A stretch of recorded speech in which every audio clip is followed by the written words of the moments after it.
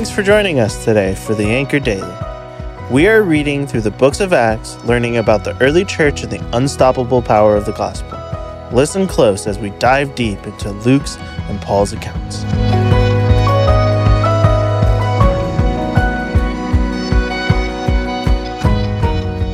Well, hey, Bethel Church, this is Adam Phillips with you today as we reflect on 2 Corinthians 10 through 13 for a few minutes. I think you can probably agree we Americans like things big.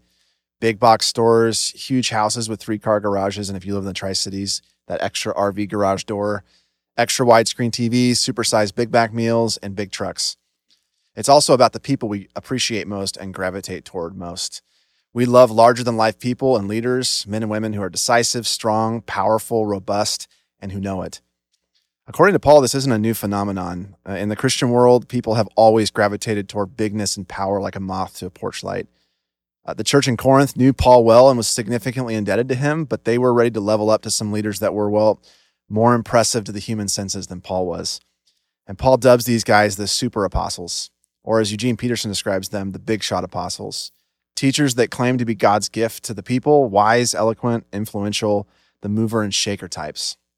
Unfortunately, we don't have YouTube videos of Paul preaching. That'd be pretty awesome if we did, or pictures of him in ancient books. But based on what Paul writes about himself, he wasn't really an impressive guy to the human eye. He wasn't a great speaker. He walked with a limp. According to one ancient writing that isn't in the Bible and may or may not be totally accurate, describes Paul as small, a guy who lacked some hair, had crooked legs, and a unibrow. These super apostles were much more pleasing to the human senses, and they led with their best foot forward through pride and self-sufficiency.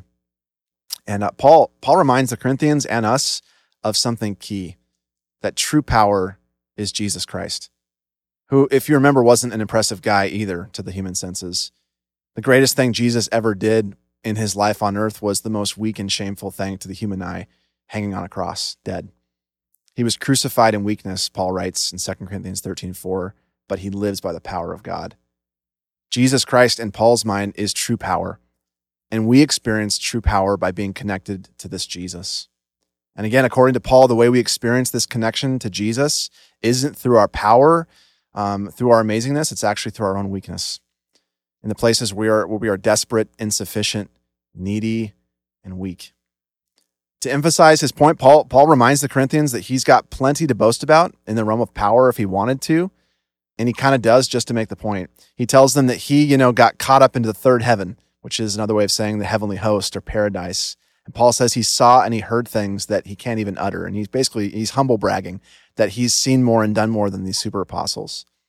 He could go on and humble brag all day and attract people to himself and his experiences and his accolades, but he doesn't. He says, even despite these things, these greatness, these things I've done, I choose to emphasize my weaknesses and my struggles and my powerlessness. And that leaves us with a big question, why? I think it's because that's where Paul knows and experiences true, authentic power in his weakness and his experience with Christ.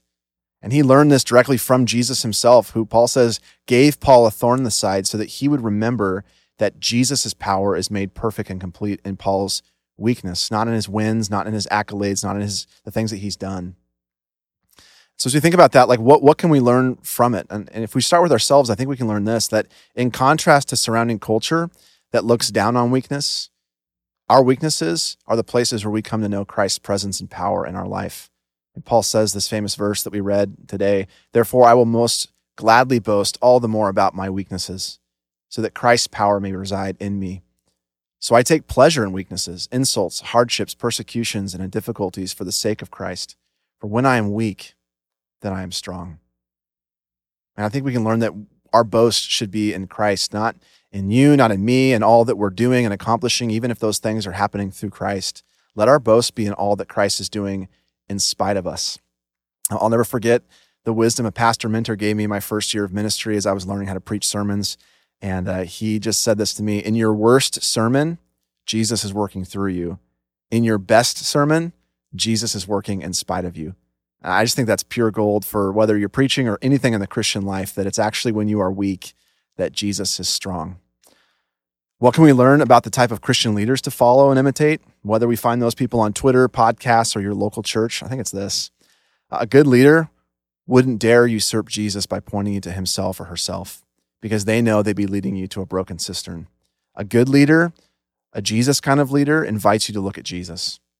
And not in some weird, sneaky way that they're ultimately trying to get you to look at them by talking about how awesome Jesus has made them or the great things they're doing in Jesus' name. Whatever they actually offer you, a good leader, whatever they offer themselves is how they're continuing to experience Jesus' power through their ongoing weaknesses and failures, that portal to knowing and experiencing Jesus. So just to wrap it up here, big, powerful, and influential isn't bad. It's just about how we define those things and who we look to for it. Jesus is plenty big, he's plenty strong, he's plenty powerful, influential, and attractive. So let's look to him and let's be weak so he can be strong. Would you pray with me?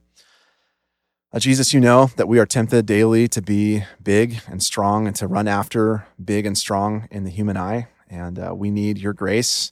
We need the Holy Spirit's work in us to know where true strength lies.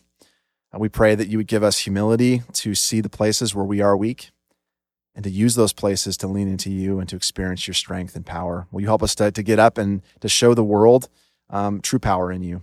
And Lord, we pray you do this in your people here at Bethel and throughout the world. We pray in Jesus' name. Amen.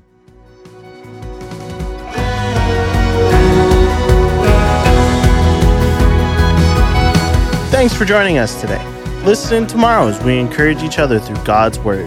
If you haven't already subscribed, please do so because we would love to continue to grow with you. We'd also like a chance to connect further with you.